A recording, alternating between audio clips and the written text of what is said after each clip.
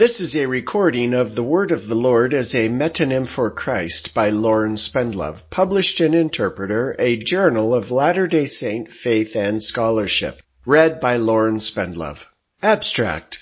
The Word of the Lord and the Word of God are common expressions in the Bible. Frequently, these phrases refer to the written or spoken covenantal words of God to His people, as given through the prophets. However, exegetical study of these expressions has revealed that they also serve as metonyms or substitutions for the name of God Himself. In this paper, I explore these metonymous usages of the Word of the Lord and the Word of God as stand-ins for Christ in the Bible and the Book of Mormon.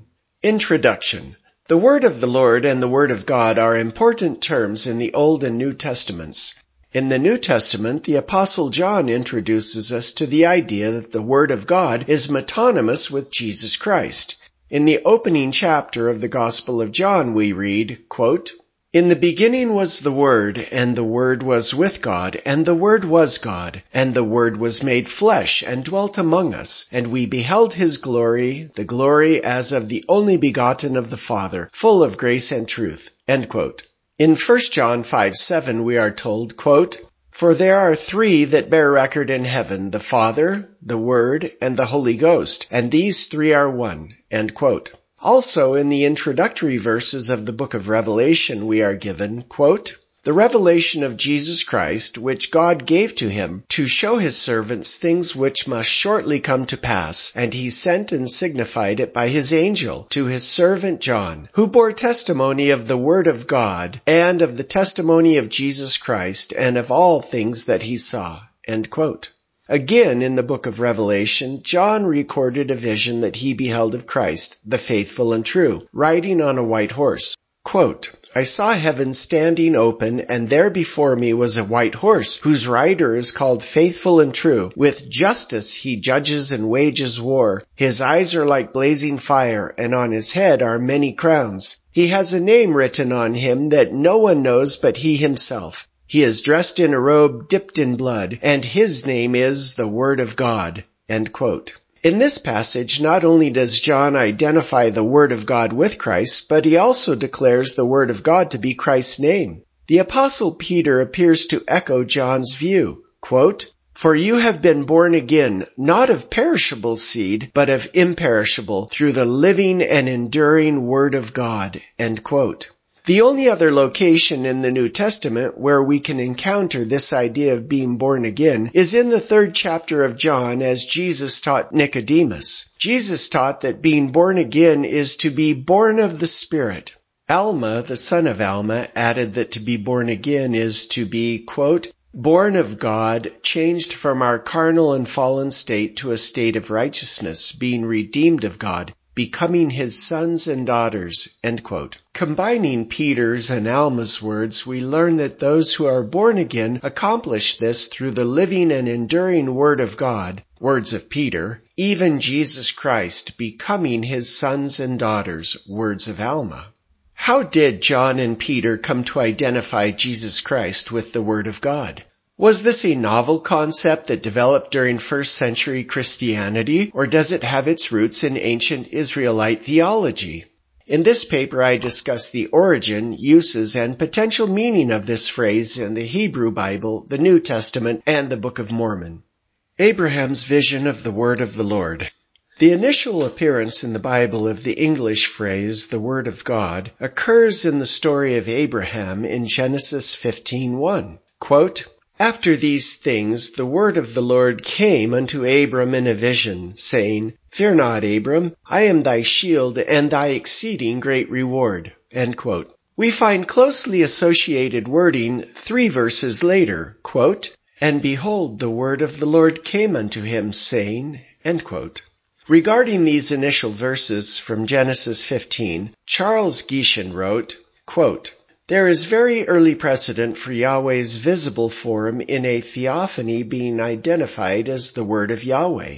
After these things the Word of Yahweh came unto Abram in a vision. Fear not, Abram, I am your shield, your reward shall be very great. But Abram said, O Lord Elohim, what will you give me, for I continue childless, and the heir of my house is Eliezer of Damascus? And Abram said, Behold, you have given me no offspring, and a slave born in my house will be my heir. And behold, the word of Yahweh came to him, This man shall not be your heir. Your own son will be your heir.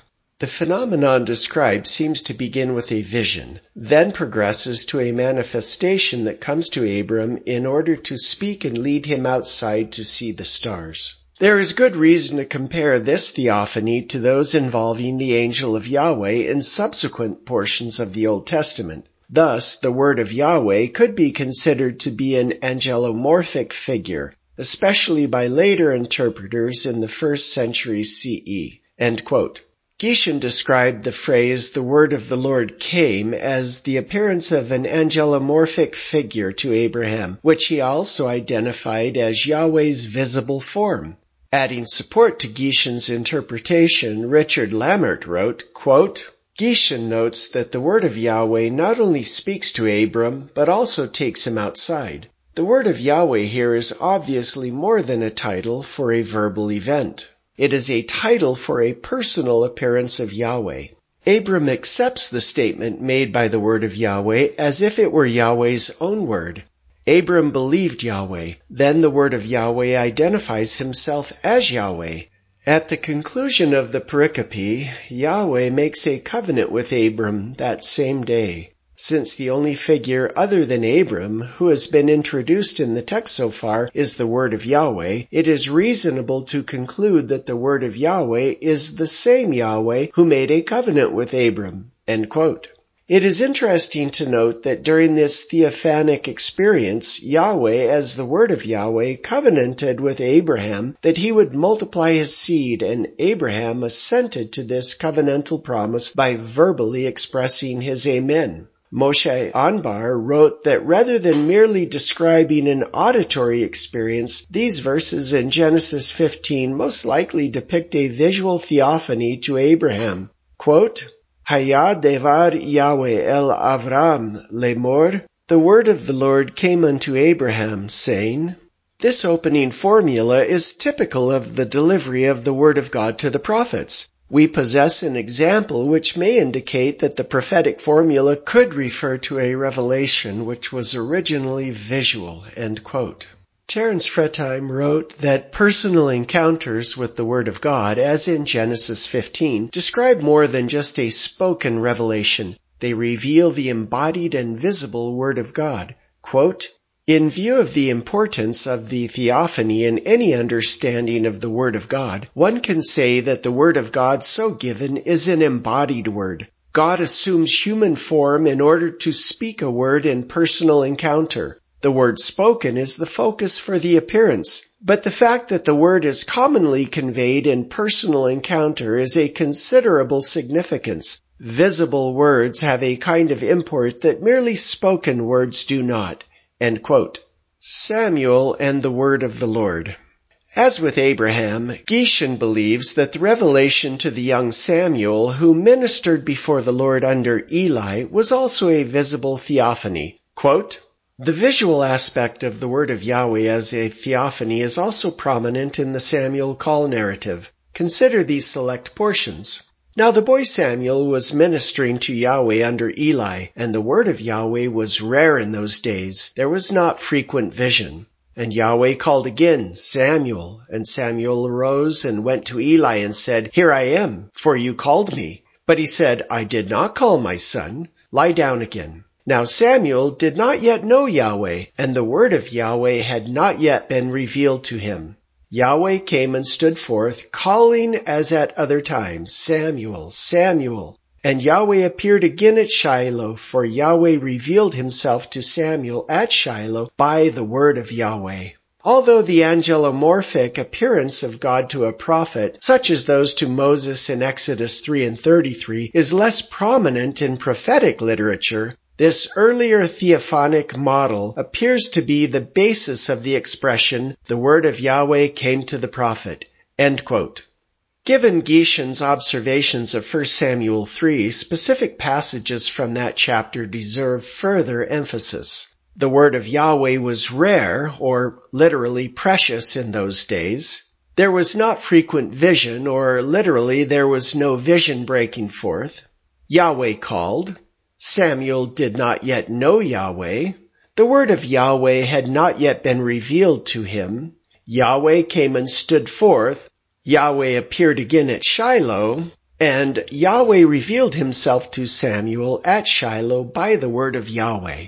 Taken together, these passages seem to confirm that Yahweh not only spoke to, but also physically showed himself to Samuel. As such, it was reasonable for Geshen to arrive at the conclusion that Yahweh, as the word of Yahweh, showed himself to the prophet Samuel. Lammert agrees with this assessment. Quote, "A theophany of God as the word of Yahweh is primarily associated with the prophets of Israel. 1 Samuel 3:1 supports this conclusion.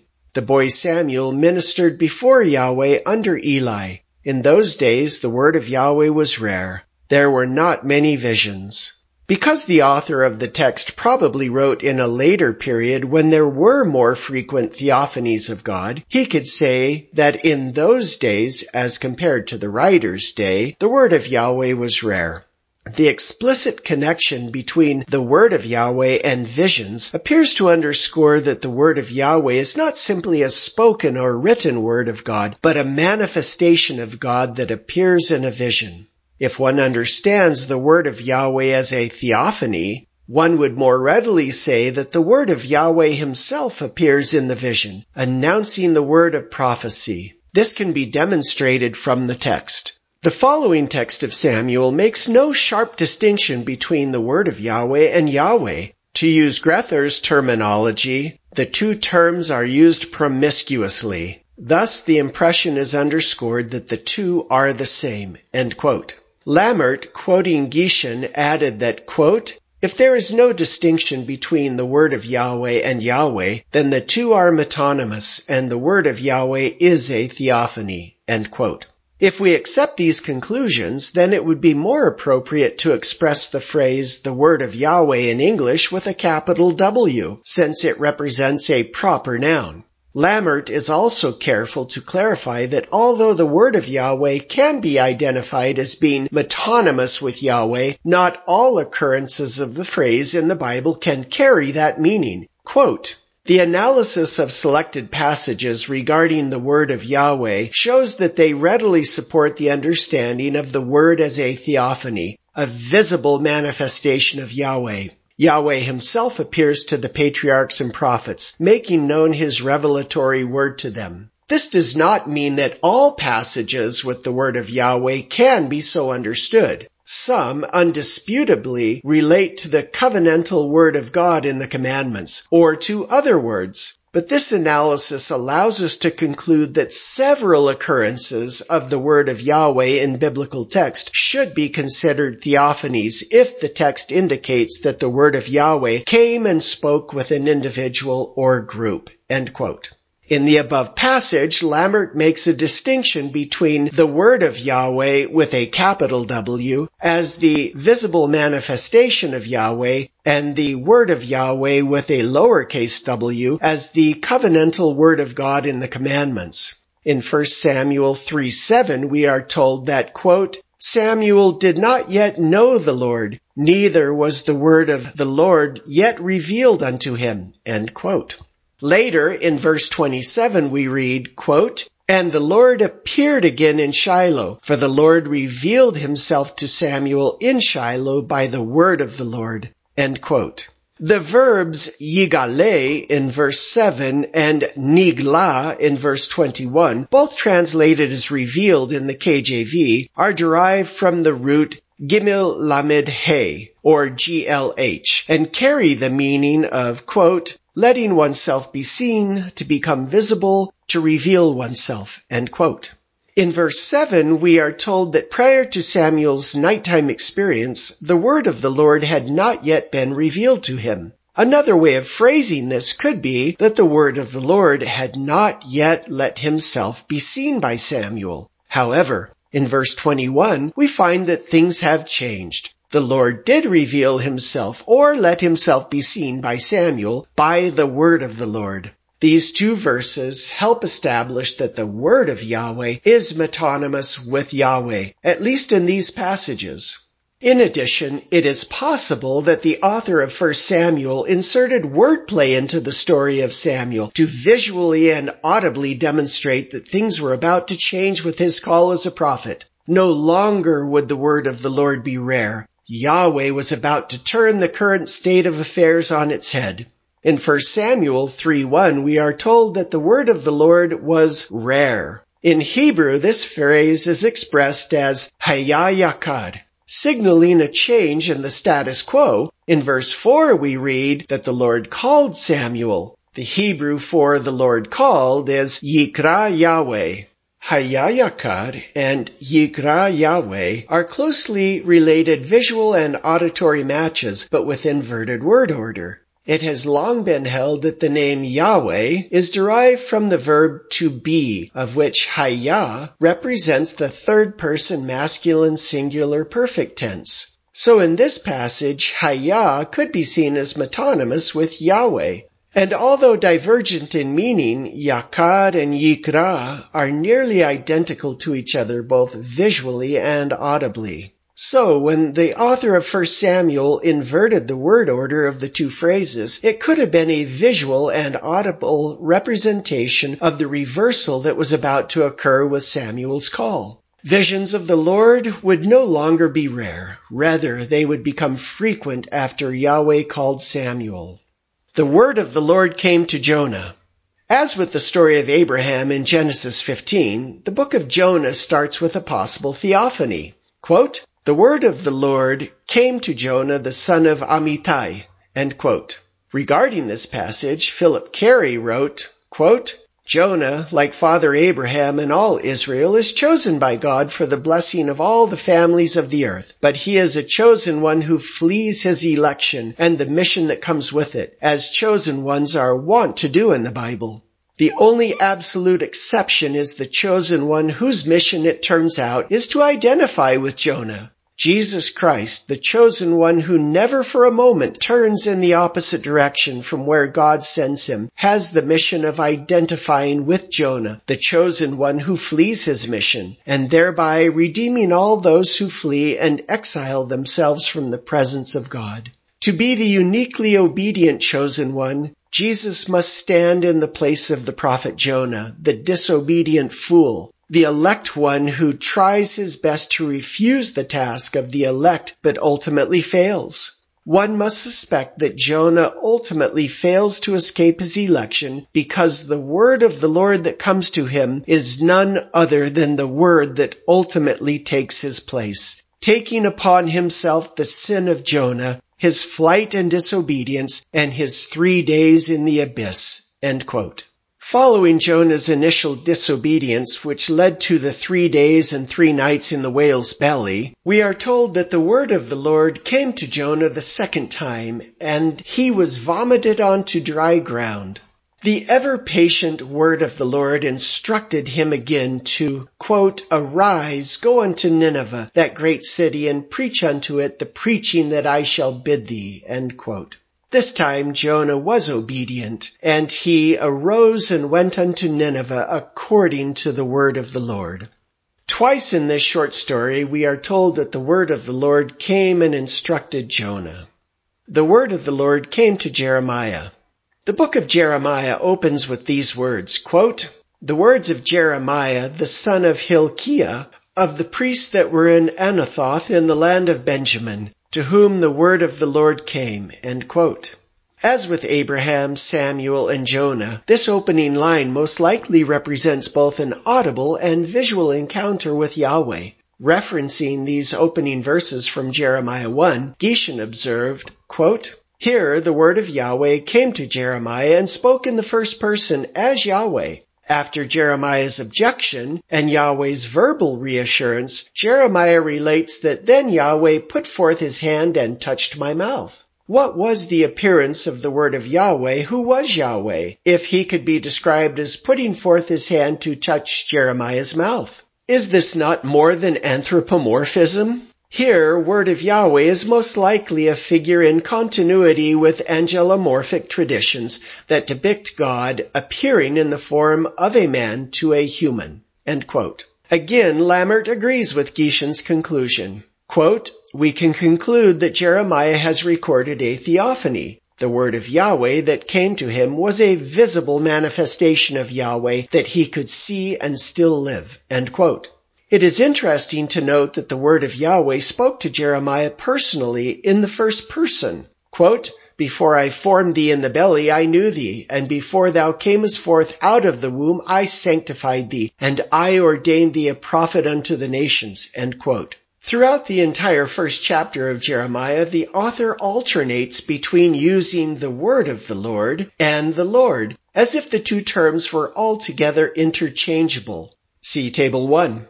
Table 1 presents several verses in this chapter where the word of the Lord God, and the Lord are all used interchangeably.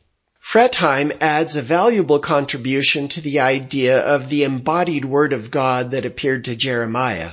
Prophets like Jeremiah and Ezekiel experienced a physical encounter with the word of God, Christ, where he placed the word of God in them. The prophets, in turn, became the embodied word of God who preached the word, prophecy, and the word, Messiah, to God's people. Quote, the idea of the embodied word becomes particularly apparent in Jeremiah and Ezekiel. In Jeremiah 1:9, the word of God is placed by God's hand directly into Jeremiah's mouth. The word is conveyed into his very being without having been spoken. This is graphically portrayed in Ezekiel 3:1-3. The prophet ingests the word of God. The word of God is thereby enfleshed in the very person of the prophet. It is not only what the prophet speaks, but who he is that now constitute the word of God. The prophet conveys the word in a way that no simple speaking or writing can. The people now not only hear the word of God from the prophet, they see the word enfleshed in their midst. The word of God is not a disembodied word. It is a personal word spoken in personal encounter. End quote. As Fretheim explained, whether the word of God is delivered by the word of God himself, that is, the word of God with a capital W, to his prophet, or by the prophet to the people, the word that is delivered is almost always embodied. John Mackenzie wrote of a subtle difference between the phrases, the word of Yahweh came to, and Yahweh said to.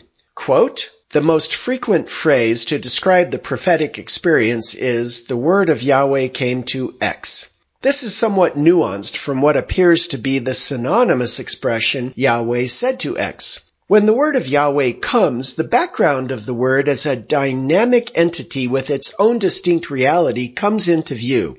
The word is a something which the prophet receives. As a something, it is an expansion of a living personality, who in this case is Yahweh himself. And it has the power which only that uniquely powerful personality can give it. Its first effect is upon the prophet himself. When Yahweh puts his hand to the mouth of Jeremiah, he puts his word in the mouth of the prophet. It is the conscious possession of the word which distinguishes the true prophet from the false, and revelation from human invention. End quote. Mackenzie connected the phrase, the word of Yahweh came to X, with, quote, something which the prophet receives. As a something, it is an expansion of a living personality, who in this case is Yahweh himself. End quote. This something that comes to the prophets, as Mackenzie describes it, in the form of the word of the Lord, often engages many or all of the prophet's physical senses, as we learn from Jeremiah's theophany.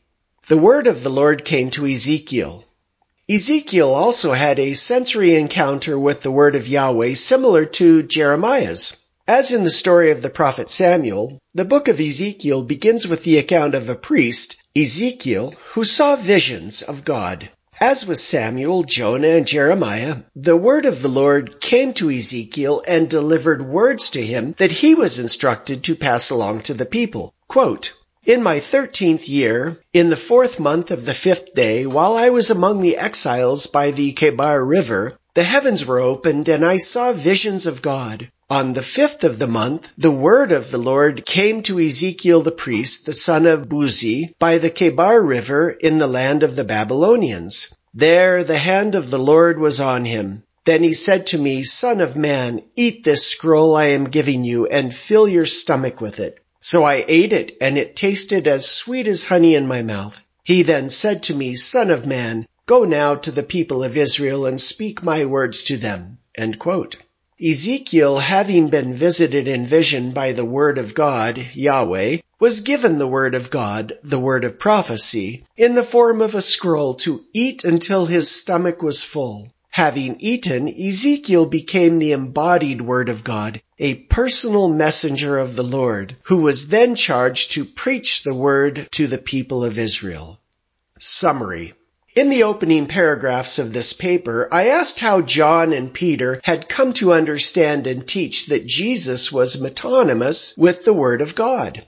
I asked whether this was a newly minted first-century Christian concept or if it had its roots in ancient Israelite theology. Following our study of the theophanies experienced by Abraham, Samuel, Jonah, Jeremiah, and Ezekiel, Lammert provides an excellent answer to these introductory questions. Quote, when one grasps the word of Yahweh as a theophanic expression, it is not surprising to find the word as a hypostasis or theophany in the literature of the Second Temple period, such as the Wisdom of Solomon 18:15, or in the New Testament, passages in which the word is a reference to Jesus Christ, such as John 1:1 and 14. When one views the word of Yahweh as a theophany in the Old Testament, its explicit use as such in the Second Temple period and in the New Testament is understood not as a development of its use in the Hebrew Scriptures, but as a continuation. There is no lack of continuity of theology and language between the Old Testament and the New Testament. End quote. The Word of the Lord in the Book of Mormon. There are several recorded theophanies in the Book of Mormon, among which are visions experienced by Lehi, Nephi, Alma, the son of Alma, the sons of Mosiah, and the brother of Jared, to name only a few. In addition to these theophanic experiences, there are other less obvious occurrences of divine appearances in the Book of Mormon that follow the pattern that we have identified in the Bible involving the metonymous phrases, the Word of the Lord and the Word of God. The word of God came to Jacob. After the death of Nephi, Jacob felt constrained to preach repentance to the Nephite people. Following the pattern outlined with the biblical prophets, the word of God came to Jacob and delivered a message that he was instructed to declare to the people. Quote, wherefore I must tell you the truth according to the plainness of the word of God. For behold, as I inquired of the Lord, thus came the word unto me, saying, Jacob, get thou up into the temple on the morrow, and declare the word which I shall give unto thee unto this people. End quote.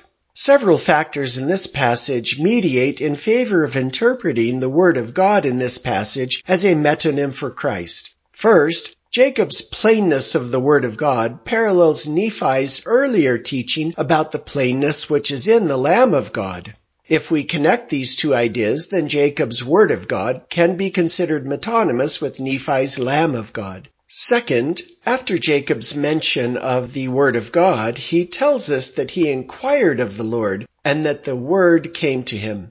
By context, it seems apparent that the word in this passage is shorthand for the word of God.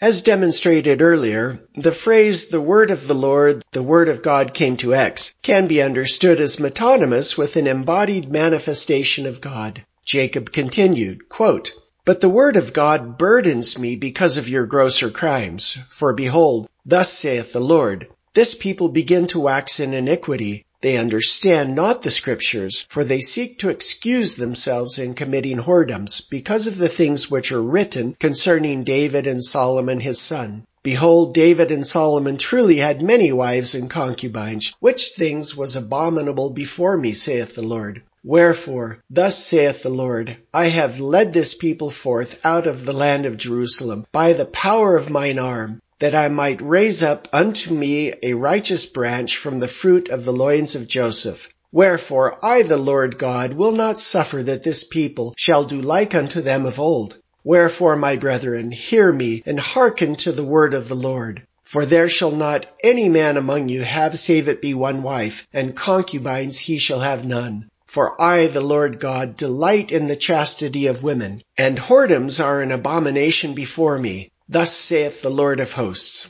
End quote. Taken together with the earlier passage from Jacob, several elements in this section also argue in favor of the word of the Lord as a metonym for Christ. First, the above passage begins with a simple alternate parallelism that appears to equate the word of God with the Lord. Line A, "But the word of God burdens me." Line B, "Because of your grosser crimes." A prime, "For behold, thus saith the Lord." B prime, "This people begin to wax in iniquity." Second, Jacob employs multiple biblical appellations for God in this passage. The Lord 4 times, the Lord God twice, mine arm once, the word of God once, the word of the Lord once, and the Lord of hosts once. Each appellation can be replaced with the word Christ without changing the meaning of the passage. This repetition of the various names of God helps establish Jacob's authority when speaking to the people, and shows that the words that Jacob is speaking did not originate with him. They are a commandment from the Lord. By contrast, in an earlier verse from the same chapter, Jacob used the phrase, "the word of the Lord," as a clear reference to the words of the Lord. Quote, "For behold, as yet ye have been obedient unto the word of the Lord, which I have given unto you." End quote. The word of the Lord came to Alma. In Alma 43, we are told that the Nephites met the armies of the Lamanites in the borders of Jershon. However, the Nephites were better prepared for the battle, so the Lamanites disengaged and fled into the wilderness. Not knowing where the Lamanites were headed, Moroni sent spies to follow them, and he, quote, "knowing of the prophecies of Alma, sent certain men unto him, desiring him that he should inquire of the Lord, whither the armies of the Nephites should go to defend themselves against the Lamanites." End quote. Following the pattern that we have already observed, quote, "The word of the Lord came unto Alma, and Alma informed the messengers of Moroni, and those messengers went and delivered the message unto Moroni." End quote. As we have seen with the examples in the Bible, the word of the Lord first came to Alma and delivered the information that he desired. As the embodied mortal word of the Lord, Alma then informed the messengers, and they delivered the message unto Moroni. The word of the Lord came to Ether. The following passage from the book of Ether also conforms to the pattern outlined in the Bible. The word of the Lord came to Ether, and Ether was told to prophesy to Coriantumr that the Lord would spare the people if they would repent. Quote, "And in the 2nd year the word of the Lord came to Ether, that he should go and prophesy unto Coriantumr that if he would repent, and all his household, the Lord would give unto him the kingdom and spare the people." End quote. As with the other examples from the Bible and the Book of Mormon, the word of the Lord came to Ether possibly represents a visible appearance of the Lord to the prophet. The word of the Lord came to Mormon. Upon learning that there were disputations among the members of the church concerning the baptism of children, Mormon wrote a letter to Moroni to settle this doctrinal matter.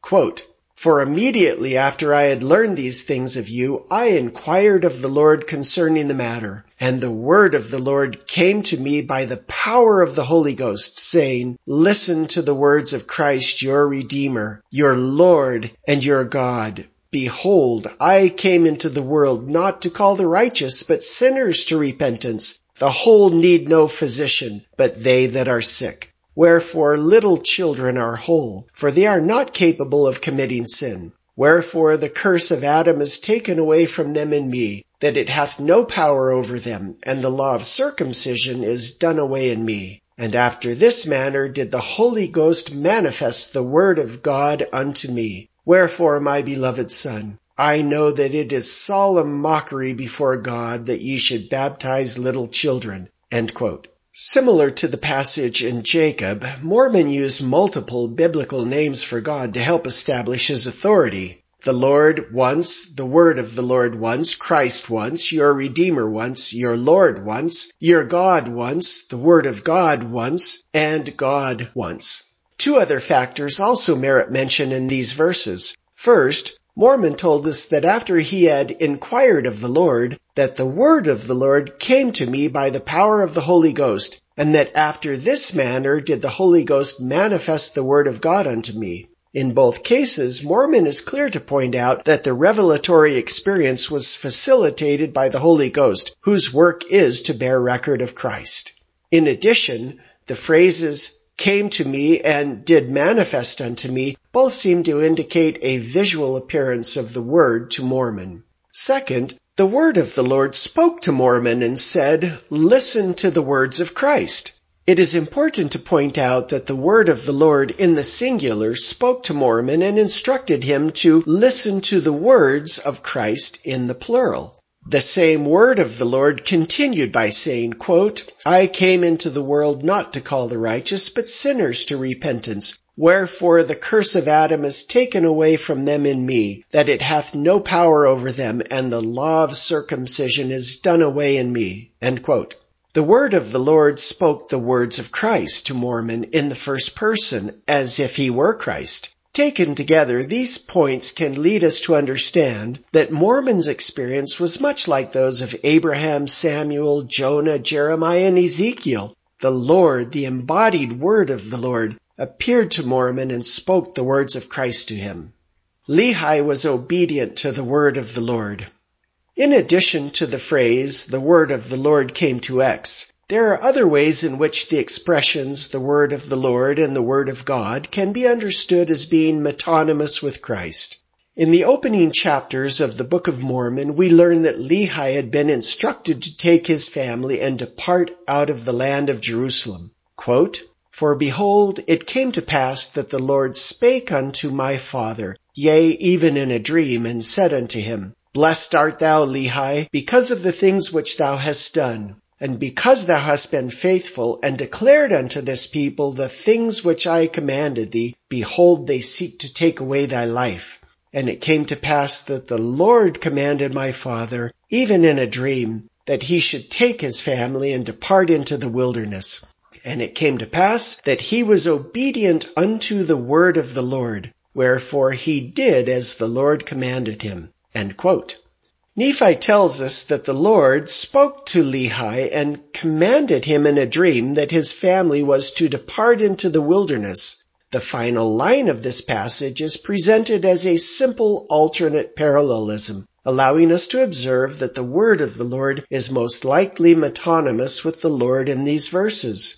Line A, "And it came to pass that he was obedient." Line B, "Unto the word of the Lord." A prime, "Wherefore he did," B prime, "as the Lord commanded him." Lammert commented, quote, "Since the word plays a much more independent role in ancient times than we can feel, then we should be open as faithful interpreters to the possibility that the word of Yahweh, the word of the Lord, is a title for Yahweh's visible appearance of form. We must take into account that it is more difficult for us moderns than for the ancient Israelites to see a given account as a theophany." End quote. The word of God and the rod of iron. Following Nephi's vision of the tree of life, he attempted to explain the meaning of the symbols that he saw in vision to his brothers. One of those symbols was the rod of iron. Quote, "And I said unto them that it, the rod of iron, was the word of God, and whoso would hearken unto the word of God, and would hold fast unto it, they would never perish. Neither could the temptations and the fiery darts of the adversary overpower them unto blindness, to lead them away to destruction. Wherefore I, Nephi, did exhort them to give heed unto the word of the Lord. Yea, I did exhort them with all the energies of my soul, and with all the faculty which I possessed, that they would give heed to the word of God, and remember to keep his commandments always in all things." End quote. Although the phrase, "the word of God," in this passage is traditionally interpreted as the written or spoken word which emanates from God, it is also possible that Nephi intended this as a reference to Christ himself. Understood this way, we are to hearken unto Christ, hear and obey him, hold fast to him, be strong in him, Give heed to him, listen and pay attention to him, and remember to keep his commandments always in all things. The Word of God and the words of the book. Isaiah prophesied of the blindness and spiritual illiteracy of Jerusalem, or Ariel, the city where David dwelt. Quote, "For the Lord has poured over you a spirit of deep sleep. He has shut your eyes, the prophets, and he has covered your heads, the seers. The entire vision will be to you like the words of a sealed book, which when they give it to the one who is literate, saying, 'Please read this,' he will say, 'I cannot, for it is sealed.'" End quote.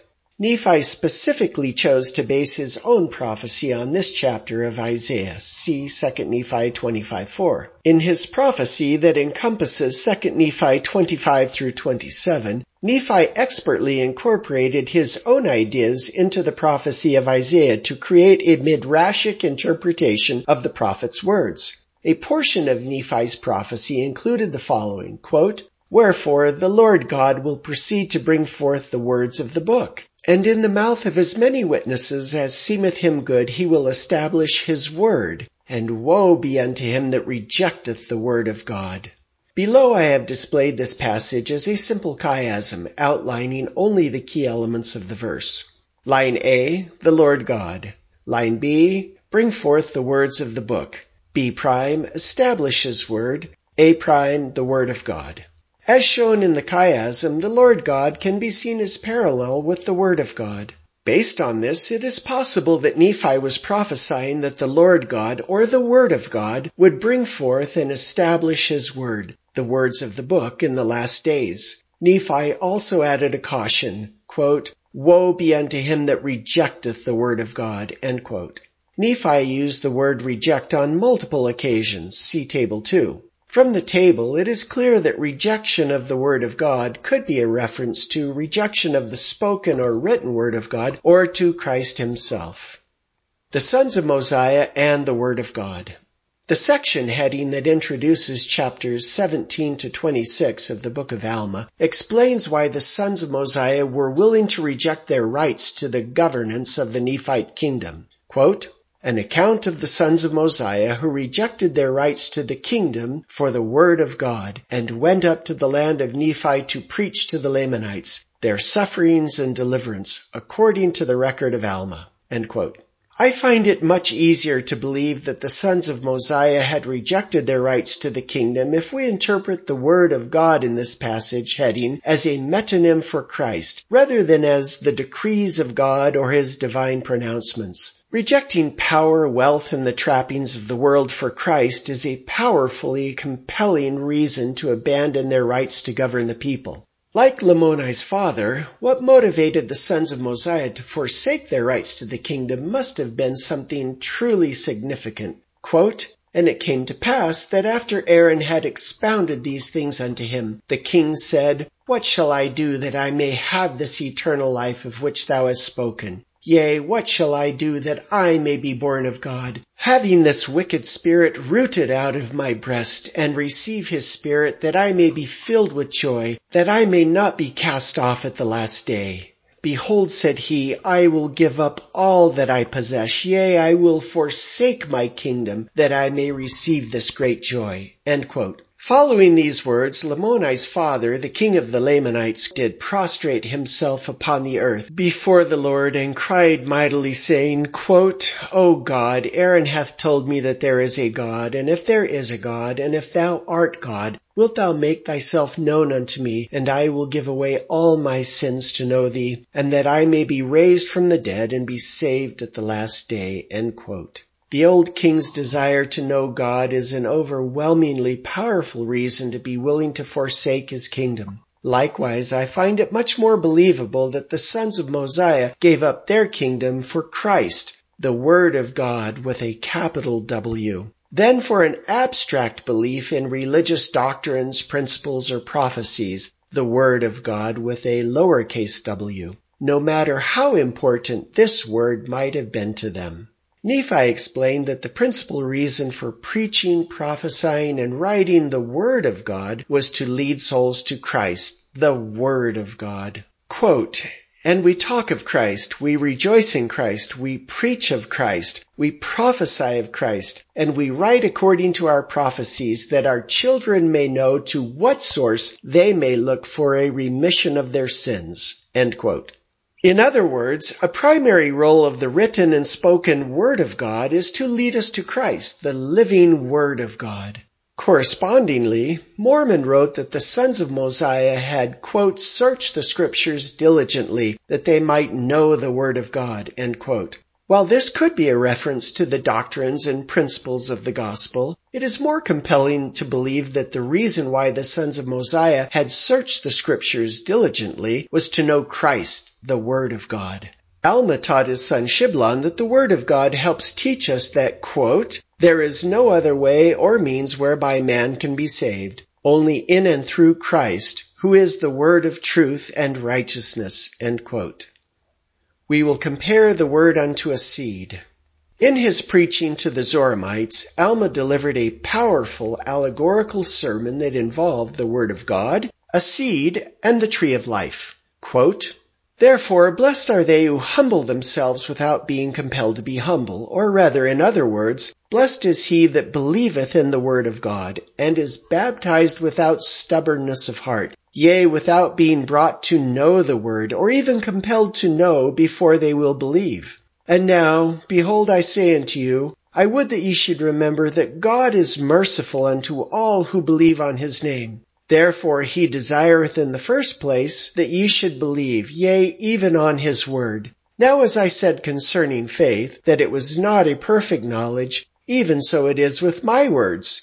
Ye cannot know of their surety at first, unto perfection, any more than faith is a perfect knowledge. But behold, if ye will awake and arouse your faculties to an experiment upon my words, and exercise a particle of faith, yea, even if ye can no more than desire to believe, let this desire work in you, even until ye believe in a manner that ye can give place for a portion of my words. Now we will compare the word unto a seed.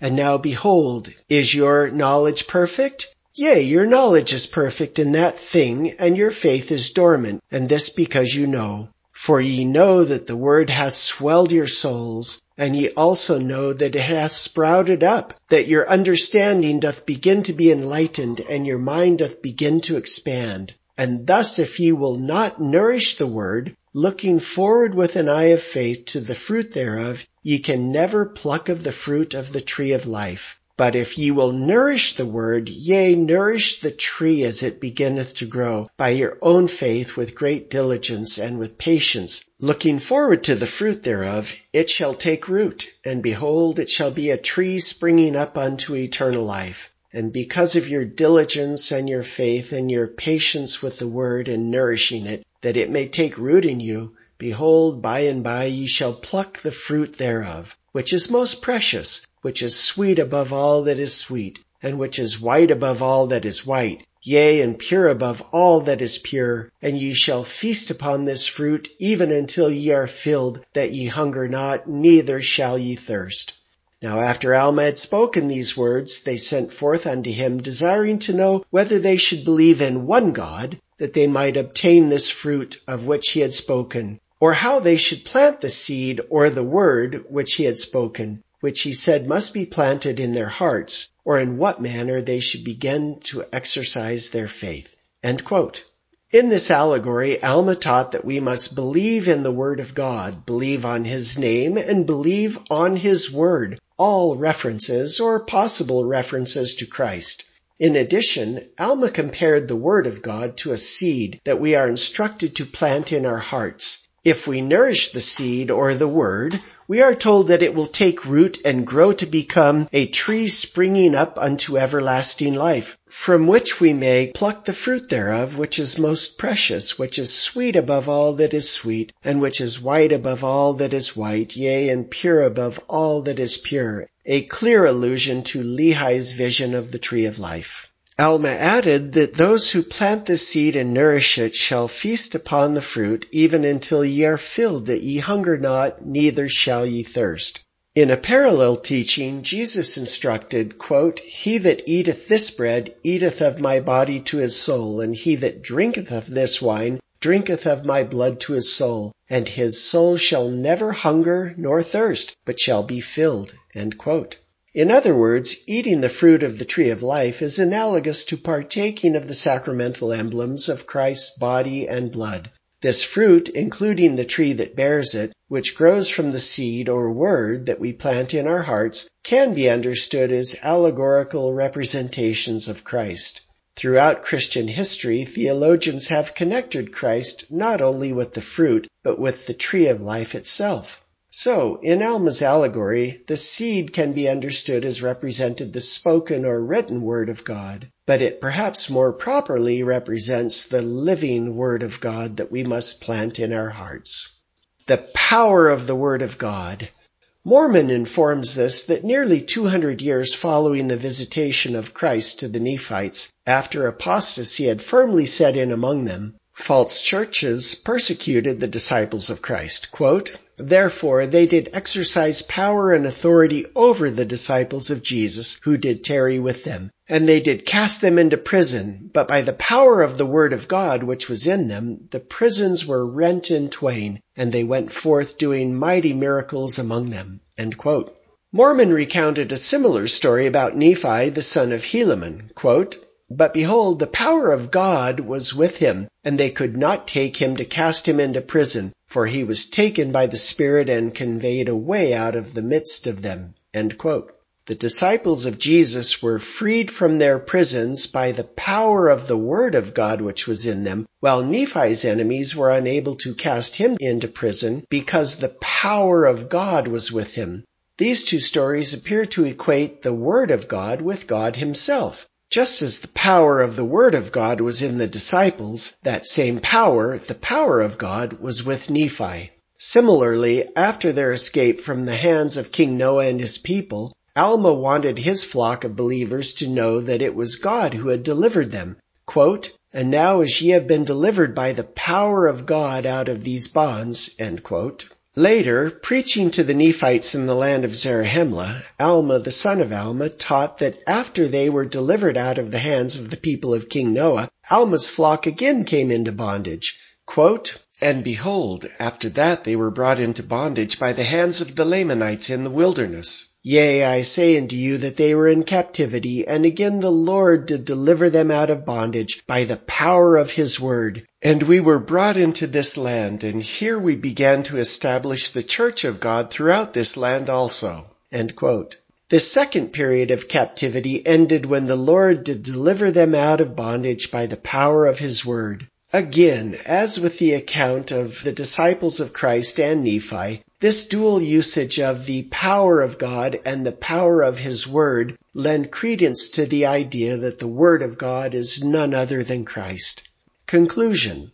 The word of the Lord and the word of God are two biblical phrases that have been shown to be stand-ins for God himself, and specifically as metonymic substitutions for Christ. These phrases are often used when the Bible recounts theophanic experiences of prophets.